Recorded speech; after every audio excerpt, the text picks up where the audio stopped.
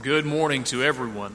We thank God for the opportunity to worship today, and we're thankful for the presence of each and every one. And those of you who are visiting with us this morning, we want you to know that we are very thankful that you've chosen to be here, and your presence with us means more than you know.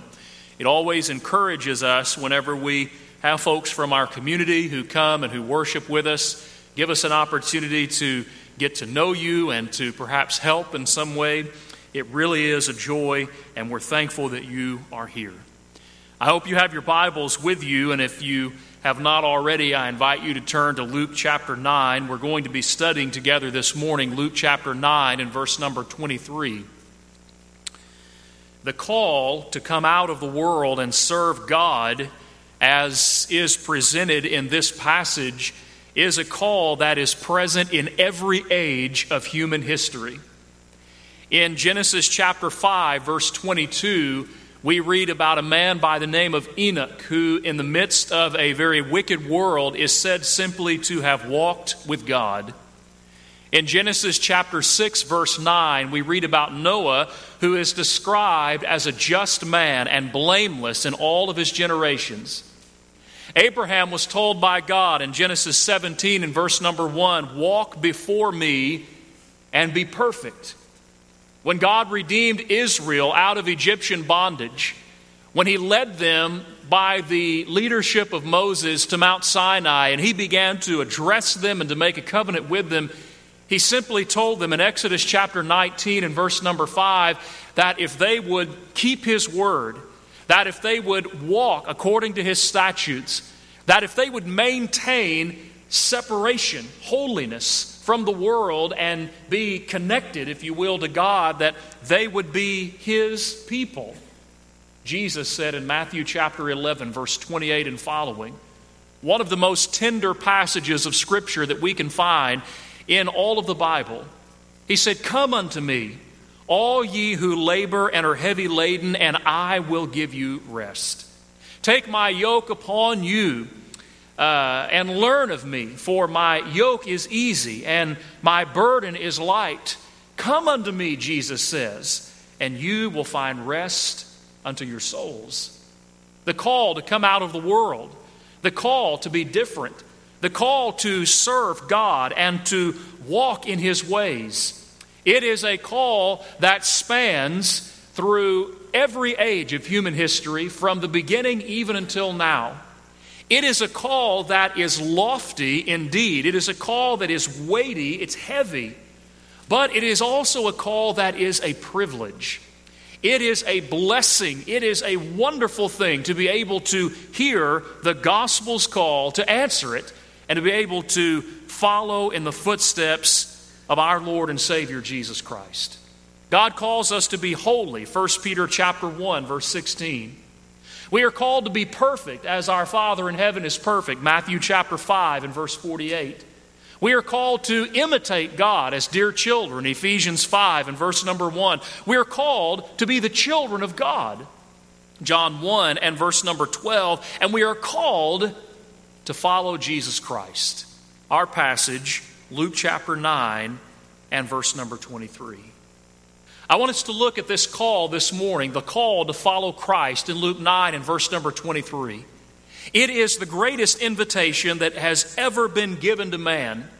In a world in which there are so many things that are constantly competing for our attention, so many things that are like billboards with bright flashing LED signs on the side of the road. As we travel life's way, it seems that our attention is constantly diverted from one thing to the next.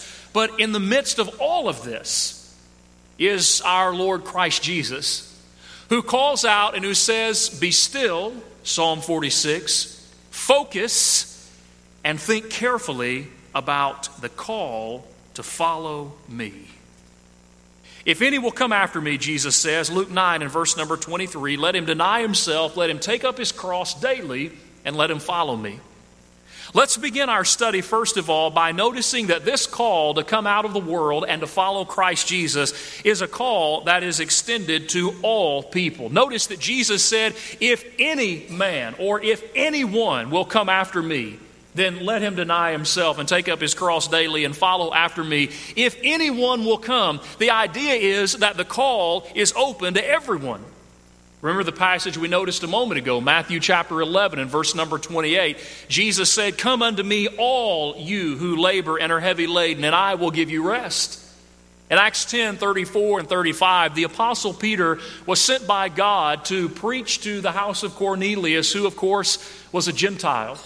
And toward the end of that chapter, when Peter realized the gravity of that situation, he made this statement: "Of a truth I perceive that God is no respecter of persons, but in every nation whoever fears God and works righteousness will be accepted by him." What does that mean? That means that God is not concerned with where you live. He is not concerned with your skin color. He's not concerned with your language. He's not concerned with your financial status or whatever your station in life might happen to be. What all God is concerned with is the fact that you are a human being created in His image, and your soul alone is worth more than the entirety of the world, according to the words of Jesus in Luke chapter 9. And so therefore, regardless of who you may be or whatever the situation of your life may currently be, the call to come out of the world and follow Christ, that call is yours. In Galatians chapter 3, verse number 27, Paul said, "There is neither Jew nor Greek, there is neither slave nor free, there is neither male nor female. All are one in Christ Jesus. All are Abraham's seed." If you've answered the call to obey the gospel, the cross of Christ, as we say, is the great equalizer. All men stand on level ground at the foot of the cross, and we all strive to hide behind its shadow. Now that's very, very different from the world in which we live, wouldn't you agree?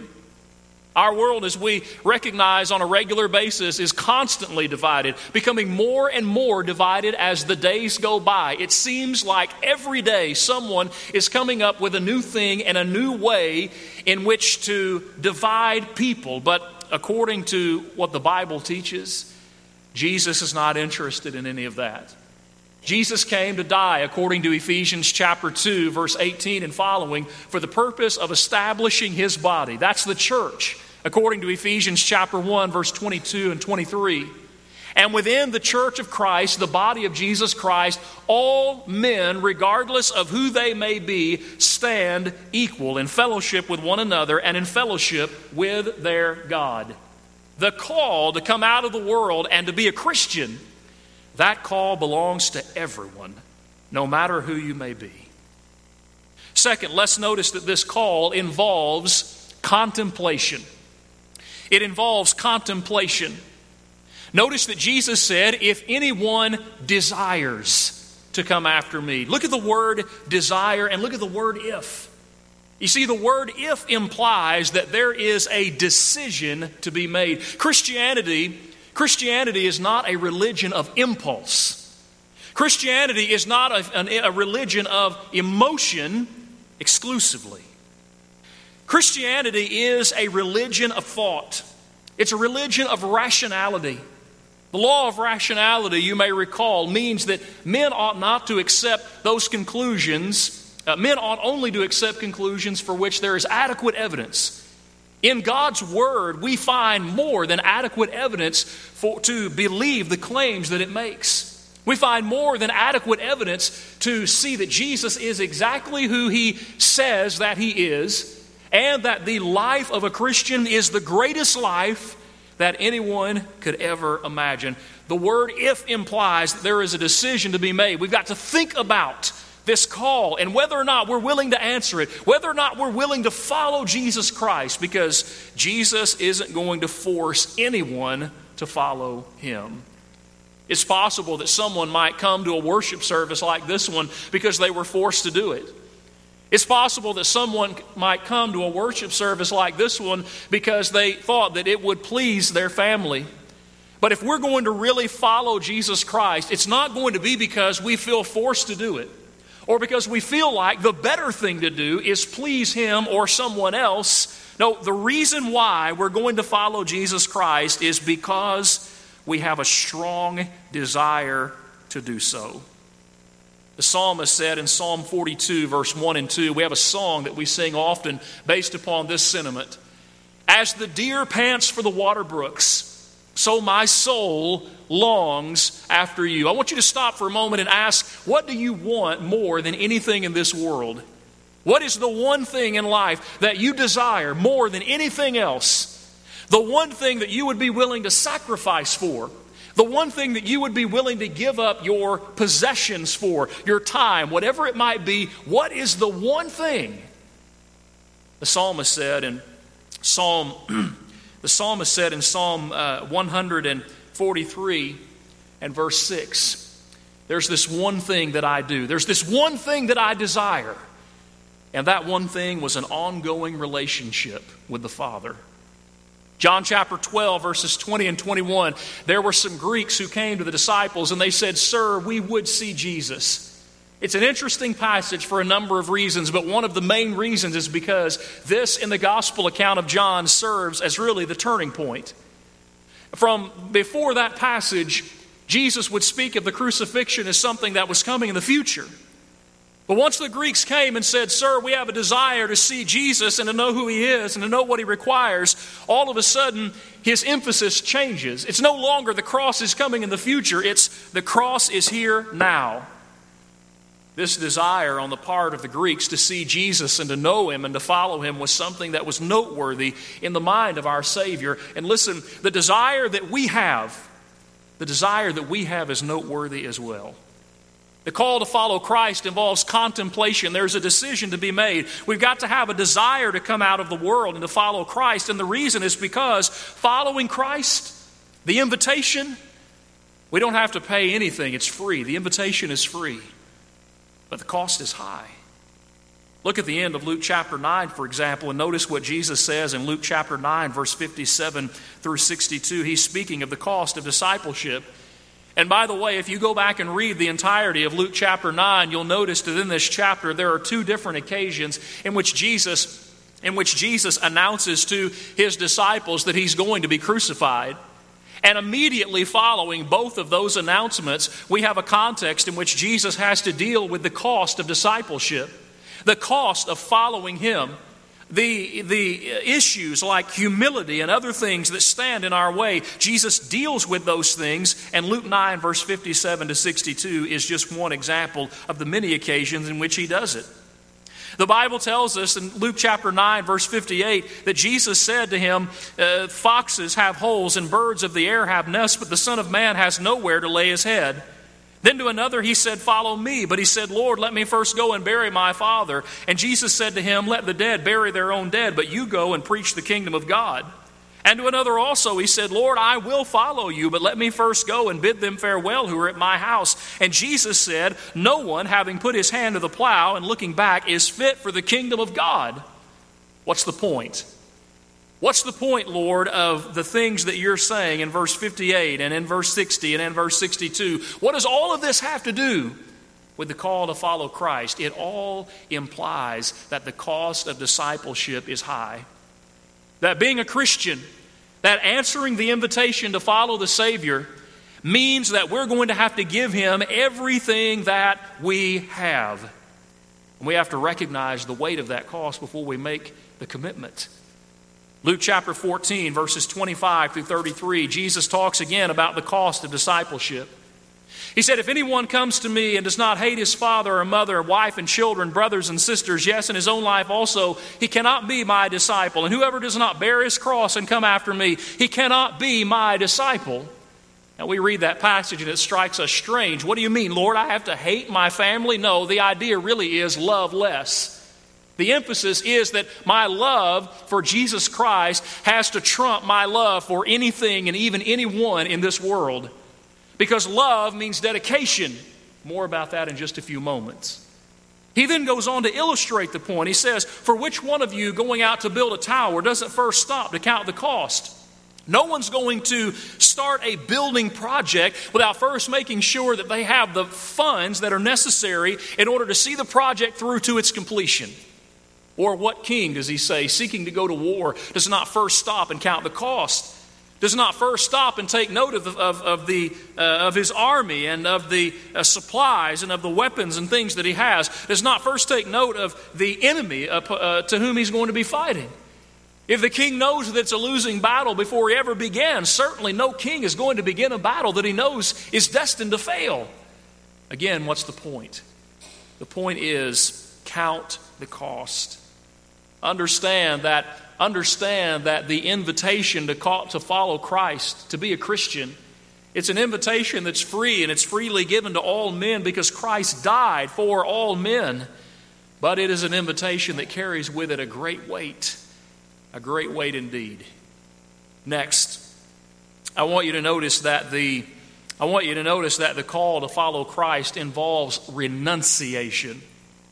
There's contemplation, and then there's renunciation. If anyone will come after me, Jesus said, let him deny himself and take up his cross daily and follow me.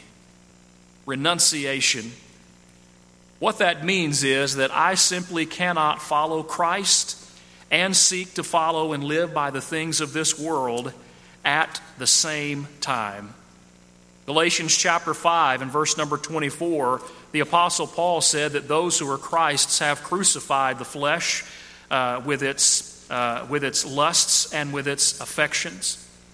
In 2 Corinthians chapter 5 and verses 14 and 15, one of the most challenging and one of the most sobering passages in all of the Bible, in my judgment, Paul said the following. He said, for the love of Christ compels us, because we thus judge that if one died for all, then all died, and that he died for all, that those who live should no longer for themselves live, but for him who died for them and rose again.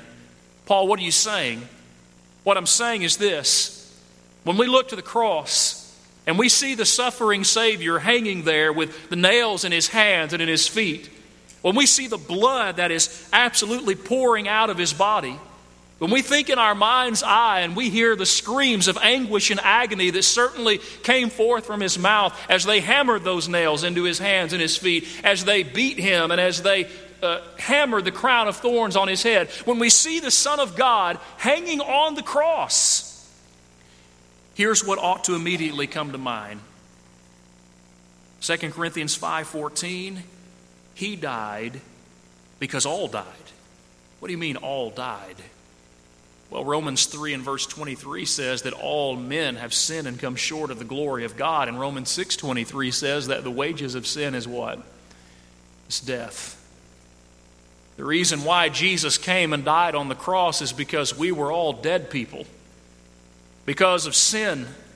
It separates us from God. Isaiah chapter 59 verses 1 and 2. It separates us from our brethren. 2 Thessalonians chapter 3, 1 Corinthians chapter 5. It separates us from what we might call our better self. Galatians chapter 5. Sin is absolutely a deadly force, and the reason why Jesus came to die on the cross is because there is a world that was and is dead in sin. So Paul says, when I think about that fact, it compels me, it constrains me, and there's a word picture there that has always stuck in my mind. It's the picture of walking down through a very narrow corridor, the walls pressing in on both sides. You can't go to the left or the right. You can only go forward or you can go backward, but there are no other options. And Paul says, every time I think about the cross, it compels me, it constrains me, and it pushes me forward because I realize that my life now belongs not to me, but to him. Why? Because he died for me. That's renunciation. Galatians 2 and verse number 20, I am crucified with Christ. Nevertheless, it is not I, but Christ who lives within me. And the life that I now live in the flesh, I live by faith of the Son of God who loved me and who gave himself for me. If I'm going to follow Jesus Christ, I'm going to have to put Jesus Christ first. No one can serve two masters, Matthew chapter 6 and verse number 24. If you then be risen with Christ, seek those things which are above, where Christ sits on the right hand of God. Set your affection on things in heaven and not things of earth. Colossians chapter 3, verses 1 and 2. Philippians chapter 2, verse 5. Let this mind be in you, which was also in Christ Jesus. What mind is that, Paul? It's the mind of a selfless, sacrificial servant. It's the mind of someone who is willing to renounce all and give up all and say, Lord, my life belongs to you. And I'll do what you want me to do, and I'll go where you want me to go, and I'll be who you want me to be. Look at Philippians chapter 3, verse 4 for just a moment. And I want you to notice how Paul illustrates this principle in his own life. Philippians chapter 3, verse number 4, notice that Paul begins to talk about his past. He says, though I also might have confidence in the flesh, if anyone else thinks he may have confidence in the flesh, I more so. Circumcised the 8th day of the stock of Israel of the tribe of Benjamin, a Hebrew of Hebrews, concerning the law, a Pharisee, concerning zeal, persecuting the church, concerning the righteousness which is in the law, blameless.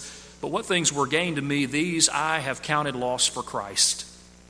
Yet indeed I also count all things lost for the excellence of the knowledge of Christ Jesus my Lord, for whom I have suffered the loss of all things, and count them as rubbish, that I may win Christ, and be found in him, not having my own righteousness, which is from the law, but that which is through the faith in Christ, the righteousness which is from God by faith, that I may know him and the power of his resurrection and the fellowship of his sufferings, being conformed to his death, if by any means I may attain to the resurrection from the dead.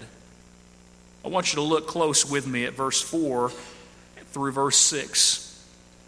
As Paul talks about his attainments in Judaism, maybe to try and let that become more real to us, let me illustrate it this way. The Apostle Paul is saying something like this.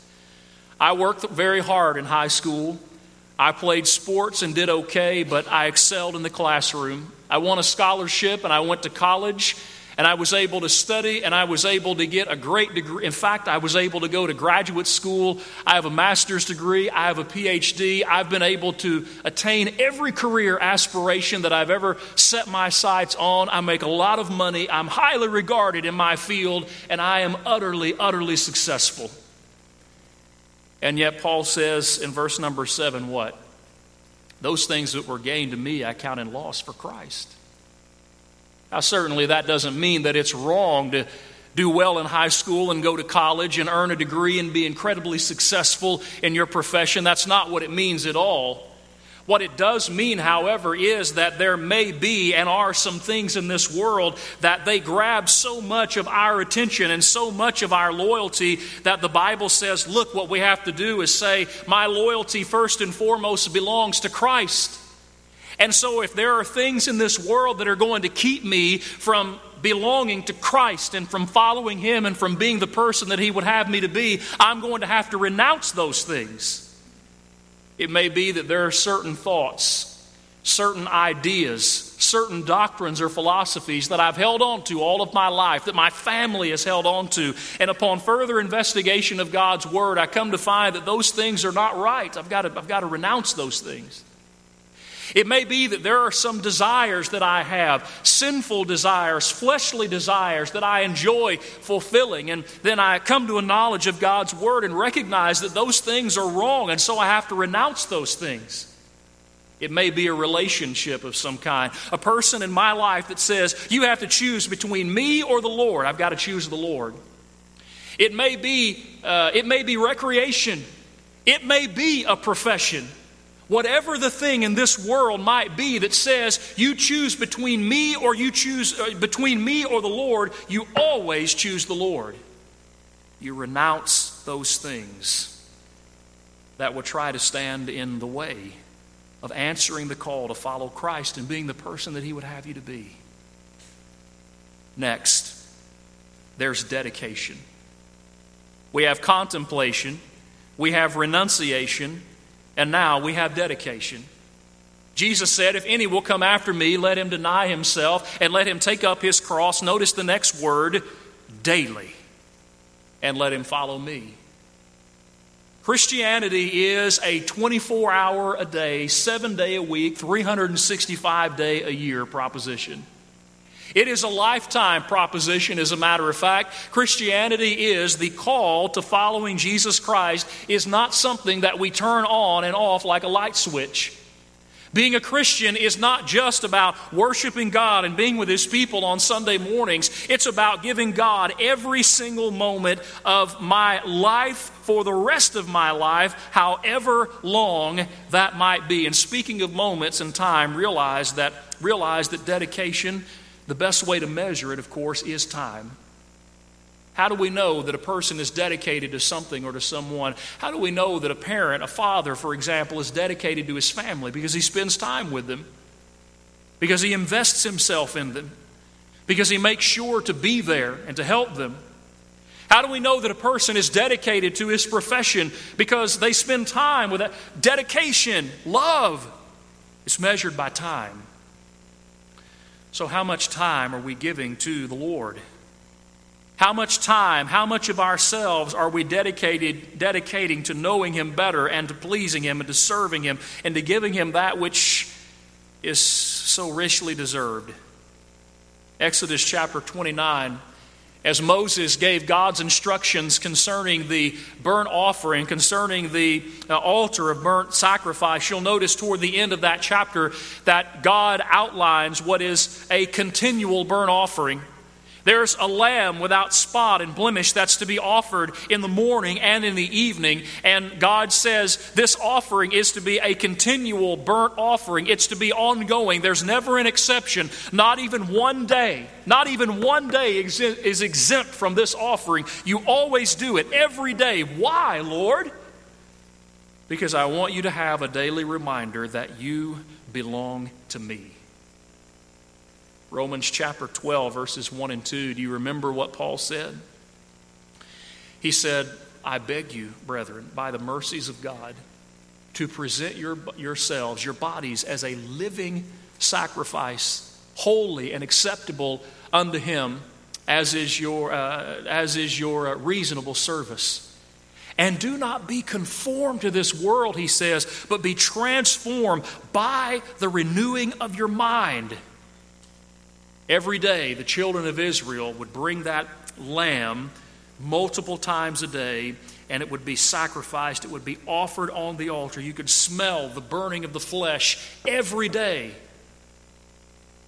But when we're talking about the call to following Christ, Romans 12, verse 1 and 2, there are no lambs that are going to be offered on any altars of sacrifice for God.